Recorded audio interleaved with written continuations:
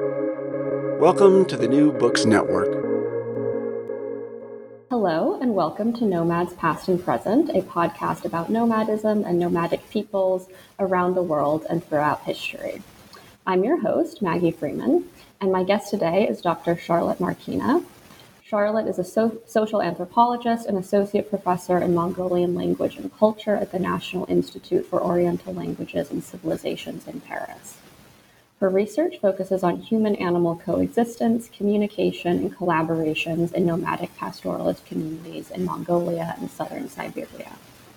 Her book, which is titled Nomadic Pastoralism Among the Mongol Herders, Multi-Species and Spatial Ethnography in Mongolia and Transbaikalia, was published in 2021 by Amsterdam University Press, and that's what we'll be talking about today. So thank you so much, Charlotte, for joining me. Thank you so much for inviting me today. So to get started, so your research, or the research that's presented in your book, focuses on nomadic pastoralist communities in what are today two different countries. So you're working on pastoralists in Mongolia and also in Buryatia, which is a Russian province that borders northern Mongolia. So can you talk a little bit about sort of those two communities? What are the sort of differences or similarities between them? And why did you decide to conduct this kind of multi-country research as opposed to just focusing on one national context or the other? So maybe the easiest is to explain how I came to work on Siberia, because I started actually to work on Mongolia while I was a master's student. I studied the human-horse relationship among the herders of Mongolia, and I started to learn. I started with studies in anthropology and studies in Mongolian language and culture, and I actually studied before Russian language already in high school, and very few Mongolists in Europe speak both Mongolian and Russian, and so I was wisely advised to compare the situation between two Mongolic ethnic groups on both sides of the Mongolia-Russia border, as I was already a Russian speaker. So the second year of my master's program, I extended my research also to the Buryats. So the Buryats, they are a Mongol ethnic group. They live mostly in Russia.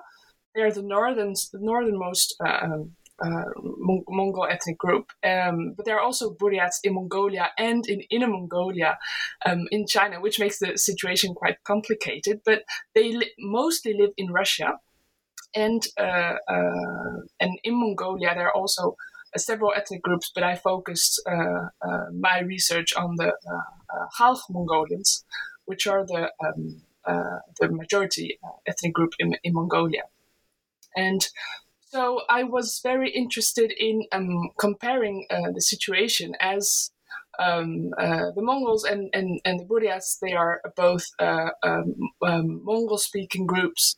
They both practice nomadic, extensive pastoralism, but they live in very different economical, political contexts. And I was very interested in the influence of Russian culture and Russian context on the Buryat culture and their relations to animals and husbandry, relations to the environment. And I decided also to focus on the most eastern Buryats of Russia, because traditionally we can distinguish between the western Buryats, located west of the Lake Baikal, who traditionally live in a forest environment and traditionally live more from hunting practices than husbandry. And while the eastern Buryats, that is in Transbaikalia, they practice a very extensive husbandry, nomadic husbandry, which is closer to the Mongolian way of living. And so actually I conducted fieldwork outside of the Republic of Buryatia, because in Russia, the Buryats, they live mainly in the Republic of Buryatia, but also in two distinct Buryats districts in east and west of the Republic of Buryatia. And so I conducted fieldwork in the most eastern district, which is the Aga district, and which is today located in the Transbaikalia region. And so throughout your book, you use the terms nomadizing and nomadization. Can you explain those a little bit? How are you understanding those terms, and why do you use those terms quite explicitly? I think you use them quite intentionally, as opposed to terms we're maybe more familiar with or maybe more customary, like nomad, nomadic, nomadism. How are you kind of splitting the hairs there? Actually, that's a question, I think, of translation. In French, as this book was translated from French.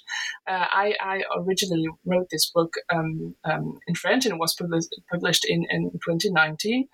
And in French, we make this distinction between migrating and nomadizing, as migrating is seen as a permanent movement with a permanent change, a definite change of location, whereas nomadizing is, which is actually also translated in English as migrating, but it implies that the movements are cyclical, and you come each year to the same places again. So maybe, yeah, with now that I have also some feedback on the book, maybe I would now actually translate it into English as like migrating instead of nomadizing. And so, yeah, what I call in the book nomadization is to be understood as a migration, like a nomadic migration. Mm. And how did the communities that you worked among, how did they define themselves and their lifestyles? Would they have defined it in kind of similar terms, or what are, I understand that obviously they would use terms from other languages, but how would you translate how they defined their lifestyles and their kind of nomadizing practices? So in Mongolia, so just also to give some elements of context for people who don't know anything about Mongolian culture and Mongolian husbandry. Mongolian pastoralists, they move several times a year. Depends on the region, depends on the size of their herds, depends on their personal history. But they move between, well, they say traditionally 4 times a year each season, but some move only twice a year, and some also will move up to 15, 20 times in a year, depending on their environment and other factors. What they don't define themselves as nomads, because they define themselves just as herders. Because traditionally in Mongolia, all herders are nomads. So there is no need to specify that they are nomads. But they have this verb, nuh, which means like to migrate, to move places. When I started to do research about the Buryats of Russia, there was very few literature available about the Aga Buryats, the Buryats with whom I conducted field work, and there were only mainly work about their traditional way of life at the early 20th century, and those works mostly describe their way of life, which seemed very, very close to the way of life of the Mongols of Mongolia. And so when I arrived for the first time in that region, I was expecting yurts. I was expecting because the Mongols, they live in yurts, like it's like circular tent made of felt and wood. And but everybody was very surprised that I was looking for nomads living in yurts. So um, I I met herders living in wooden houses, and they were very surprised that I could compare their situation to that of the Mongol herders of Mongolia. And so, but when I asked them if they were still if they weren't nomads, they said no, we're not nomads. You know, nomads you have in northern Siberia with reindeer. We're not nomads. And then maybe a few hours later, some herder mentioned that they were about to migrate to nomadize to the next for the next season. And so I asked them, but won't you be migrating or nomadizing? You just told me you're not a nomad. And said, yeah, of course we nomadize or migrate. So they used the term in Buryat, which is very close to the Mongolian one, but also in Russian, the term that is used to say to be nomads. And so they also didn't define themselves as nomads, but they were moving seasonally for their herds. But one of the main differences is that they live now in wooden houses and not in yurts anymore, and which makes flexibility quite difficult in comparison with the Mongolian situation in case of climatic disaster, drought, or a harsh winter. They don't have the possibility of changing their route or in itinerary, which is quite different from Mongolia. Hmm. And so, what factors led to the use of wooden houses in Buryatia? Then, if it generates conditions of less flexibility, what led to that shift? Of course, the influence of Russian culture is important in that region. The Buryats started to be in very close contact with Russian culture from the 17th, 18th century. And so it first had an impact on the practices of husbandry, of agriculture. They started to grow vegetables, also to grow more and more crop, and also to live in wooden houses, which were deemed more comfortable than yurts. They also they like to have say a wooden. They have like a very more Russianized way of life with small wooden houses that are used to bath. Like it's a bit like it's a banya in Russian. It's like a little sauna, and they have also their vegetable plot now. Even if they're herders, pastoralists, they now have access to electricity, and also they state themselves that they don't like to go to their summer station because the Buryats nowadays have two say like farms or stations, and the summer station is located usually on the hills and are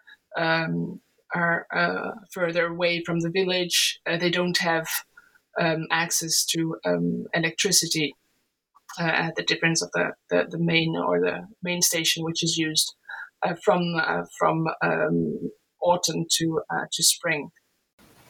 And what are the land policies in these respective regions?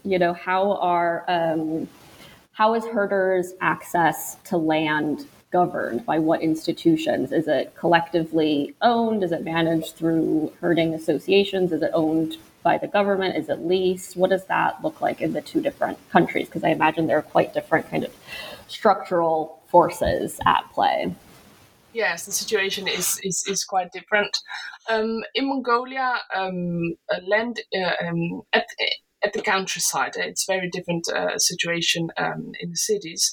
But in the countryside, land is either publicly owned or owned by say associations of herders, and they then have contracts in which they explain how and when herders use the land. But there is no. What is important is that there's no individual private property on the land among the herders, which is very important to maintain a level of flexibility in case of climatic irregularity. So this does not mean that there are not uses of land that define who uses which places, which land. So the herders have a kind of fixed winter and or spring encampment, and so we know they know, and the state knows exactly where the herders live, where they spend the winter, when they spend spring, and that is their official place of where they live. But there is some flexibility with the summer encampments, which can change from year to year if there's any difficulty or climate change, for example. In Russia, the situation is quite different because after the fall of the Soviet system, land was, well, the government encouraged land privatization. What happened is that the animals were privatized, which was also the case, by the way, in Mongolia after the fall of the socialist regime. But in Russia, documents were distributed to encourage land privatization, and in particular in the Buryat regions in 1995. But the herders actually saw no interest in privatizing the land because the use of land just stayed the same. So they would just continue to use land as they did before. And what they saw in this privatization was only additional costs, maybe taxes, and also the loss of flexibility and maybe even more common use, because herders they share pastures. For example, cows can graze, of different herders can graze together on the same land.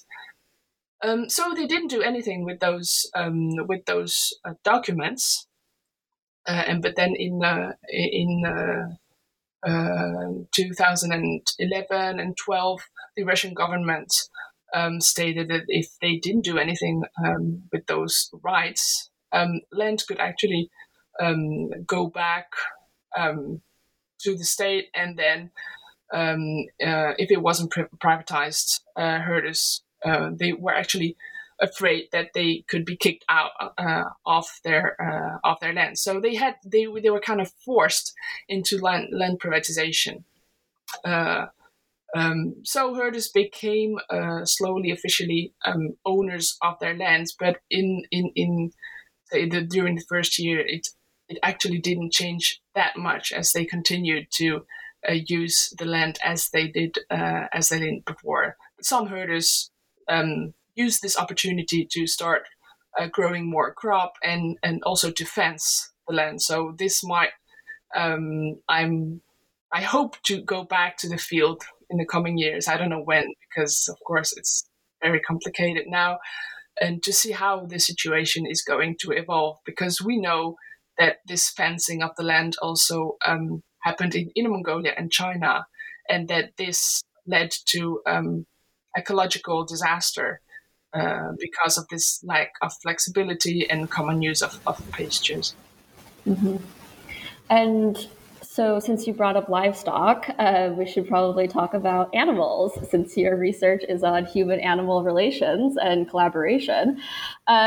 So, just sort of the basics for somebody who is not familiar with this context. What is the livestock that's owned and herded by Mongolians and Buryats? You've already mentioned cows, I think, but there are certainly other animals that are herded. So what are those?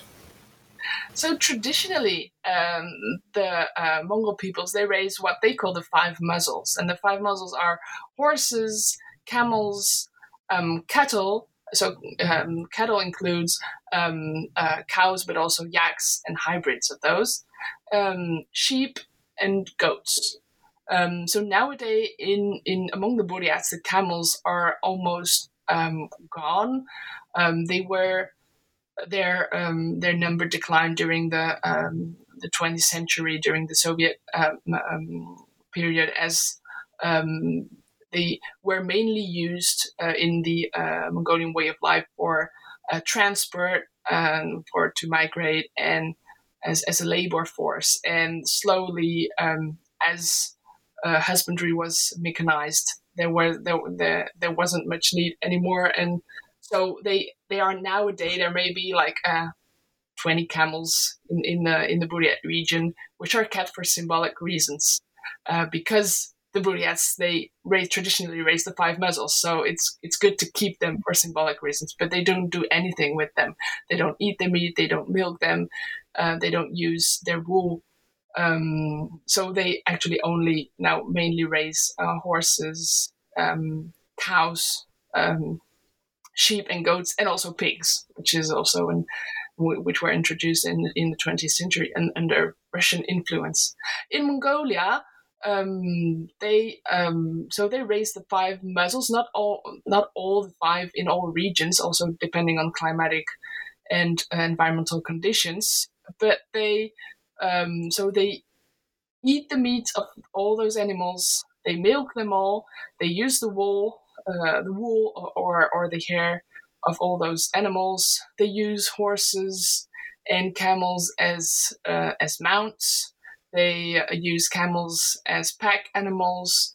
They use camels and yaks as draft animals. Yeah.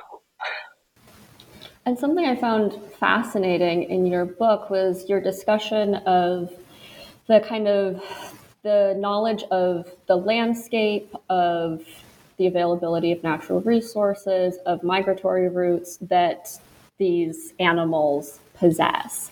And I found that just a really interesting way of, I think, illuminating the different factors that inform pastoralism and sort of pastoralist practices and knowledge, that it's not just kind of human informed and human driven, but that there's also this animal knowledge that plays such a huge role. So could you talk about that a little bit more, about sort of, I guess, how you kind of observe that animal knowledge of their surroundings and of the landscape, what that looks like in practice?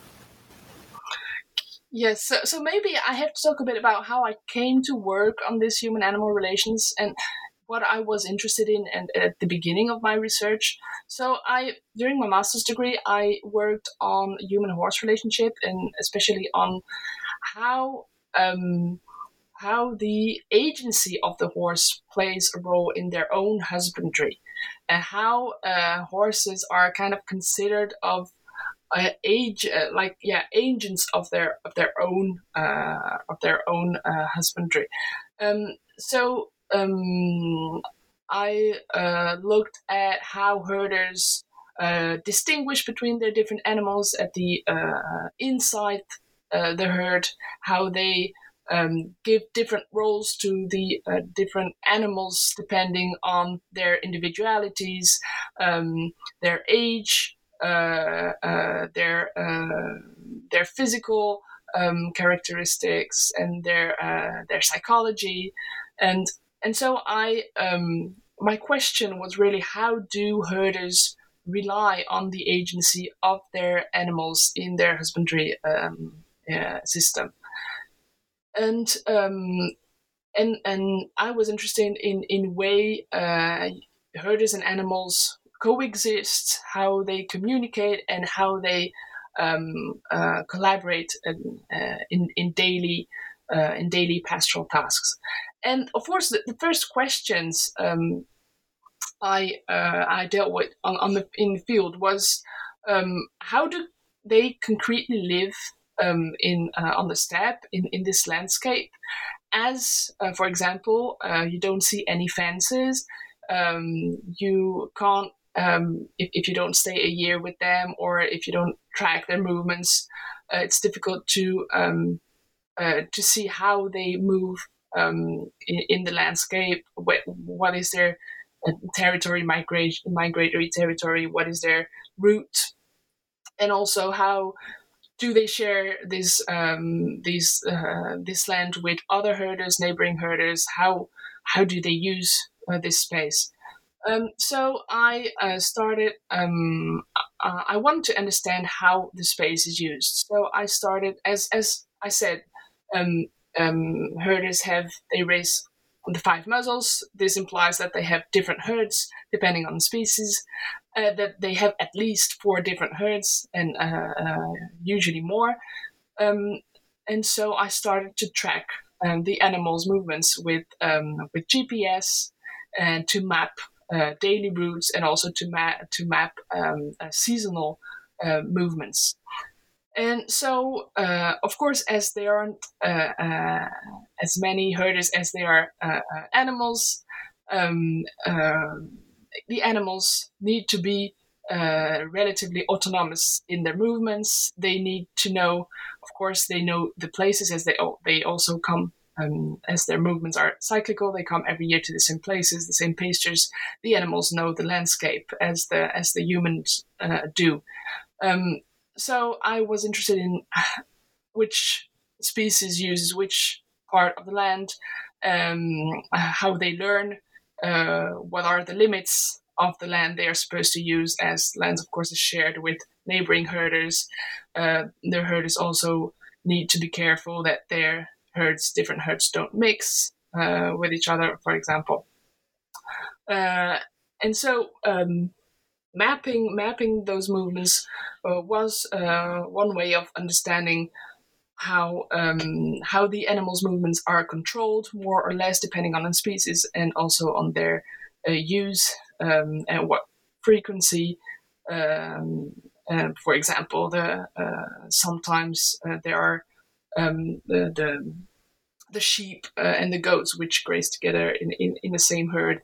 They can be watched for a whole day continuously, depending on the environment and depending on neighboring flocks, whereas horses and camels can graze autonomously for several days, or even sometimes several weeks. And the herders rely on the knowledge and on the autonomy of the animals to come back to the encampment. For example, the cows, they know that they need to be milked in the evening, so they usually come back by themselves in the evening. Also, of course, because their calves, they stay on the encampment, which plays an attractive role in this system. And I was very interested also in what herders say about the knowledge of the animals, of the landscape. So the Mongols, they have this this concept of Nutak, which means literally homeland, but which also, this notion of homeland also encompasses the relations herders have with other people living on the same in the same place, but also a relationship with invisible entities. And the animals, they know very well also their Nutak. They know where their homeland is, and this is made very visible when when an animal is sold to another herder, for example, where herders always have problems with their new horses running back to their former owner and former Notak, former homeland. And so, since you brought up the issue of pastoralist relationships with other people in the same landscape, I was hoping you could talk a little bit more about what those relationships are like, and specifically pastoralist relationships with non-pastoralists, with agriculturalists, or with other kind of non-herding communities, because this seemed like a kind of recurring issue throughout your research of these kind of, not maybe conflict is too strong a word, but just the tensions that can arise between people who are herding livestock and people who are not. So could you talk about that a little bit?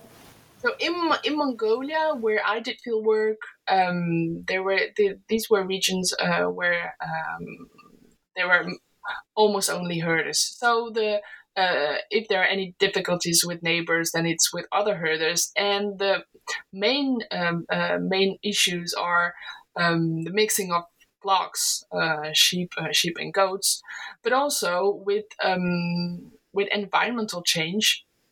And the disappearance of some rivers and lakes.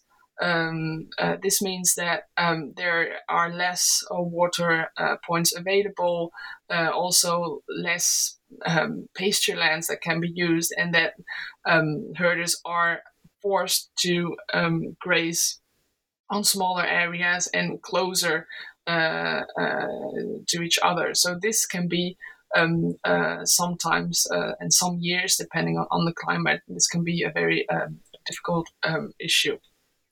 Among the Buryats in Russia, the situation is quite different, as they practice much more agriculture. Not so much the herders themselves, but there are some agriculturalists, but and also cooperatives, as herders are often members of cooperatives, which are a legacy of the Soviet system, collective system. So actually, at the fall of the USSR, the collective farms, kolkhoz, they were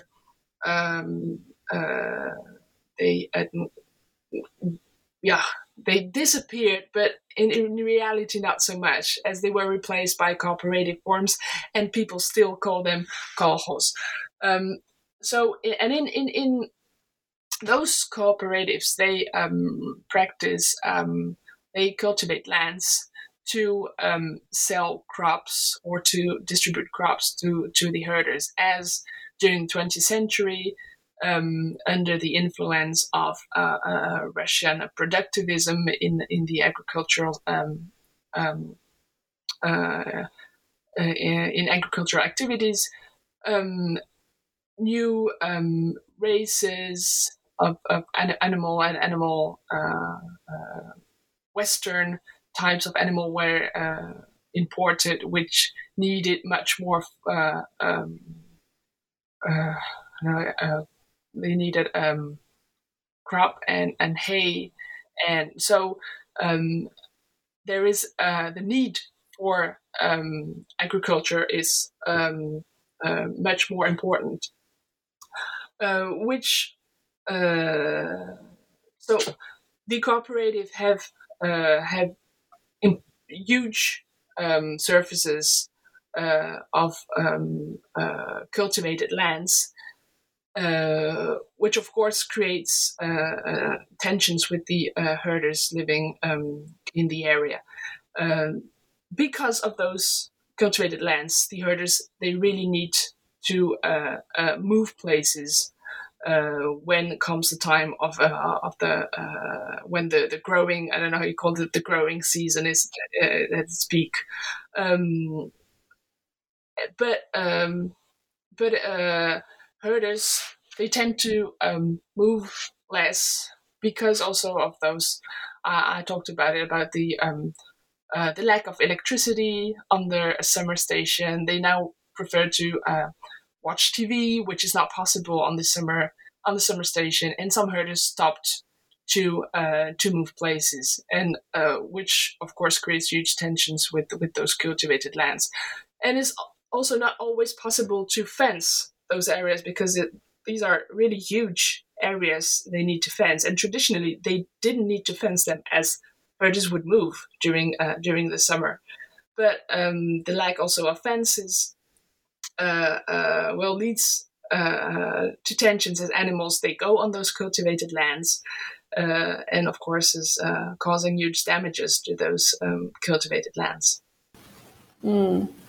And so, just to continue off of what you just said about, herders preferring to stay in areas with electricity that are sort of more comfortable, I found really interesting some of these examples throughout your book of the people that you interviewed saying, at least this is how it was translated in the English version, saying that they're sort of getting lazy in terms of how they prefer some of the kind of more modern equipment and technology, access to electricity, migrating using trucks instead of livestock. There was one example I found really interesting of I think it was a herding pastoralist woman you interviewed who said that she liked living in a wooden house with windows because she could watch her livestock from inside the house through the windows using binoculars and didn't have to go outside. And so all of these kind of introductions of kind of modern life, I guess, into this environment and this context, but that there is a kind of sense of guilt among people when they adopt these modern instruments, that they're sort of relinquishing something, that they're giving something up, that they're kind of not doing nomadism in the right way or in kind of the traditional way. I found that really interesting. And I was wondering how kind of widespread that is, if you found that to be kind of a common sentiment that people express the adoption of kind of modern technology and equipment as kind of laziness, or is it also kind of balanced with this sense of practicality?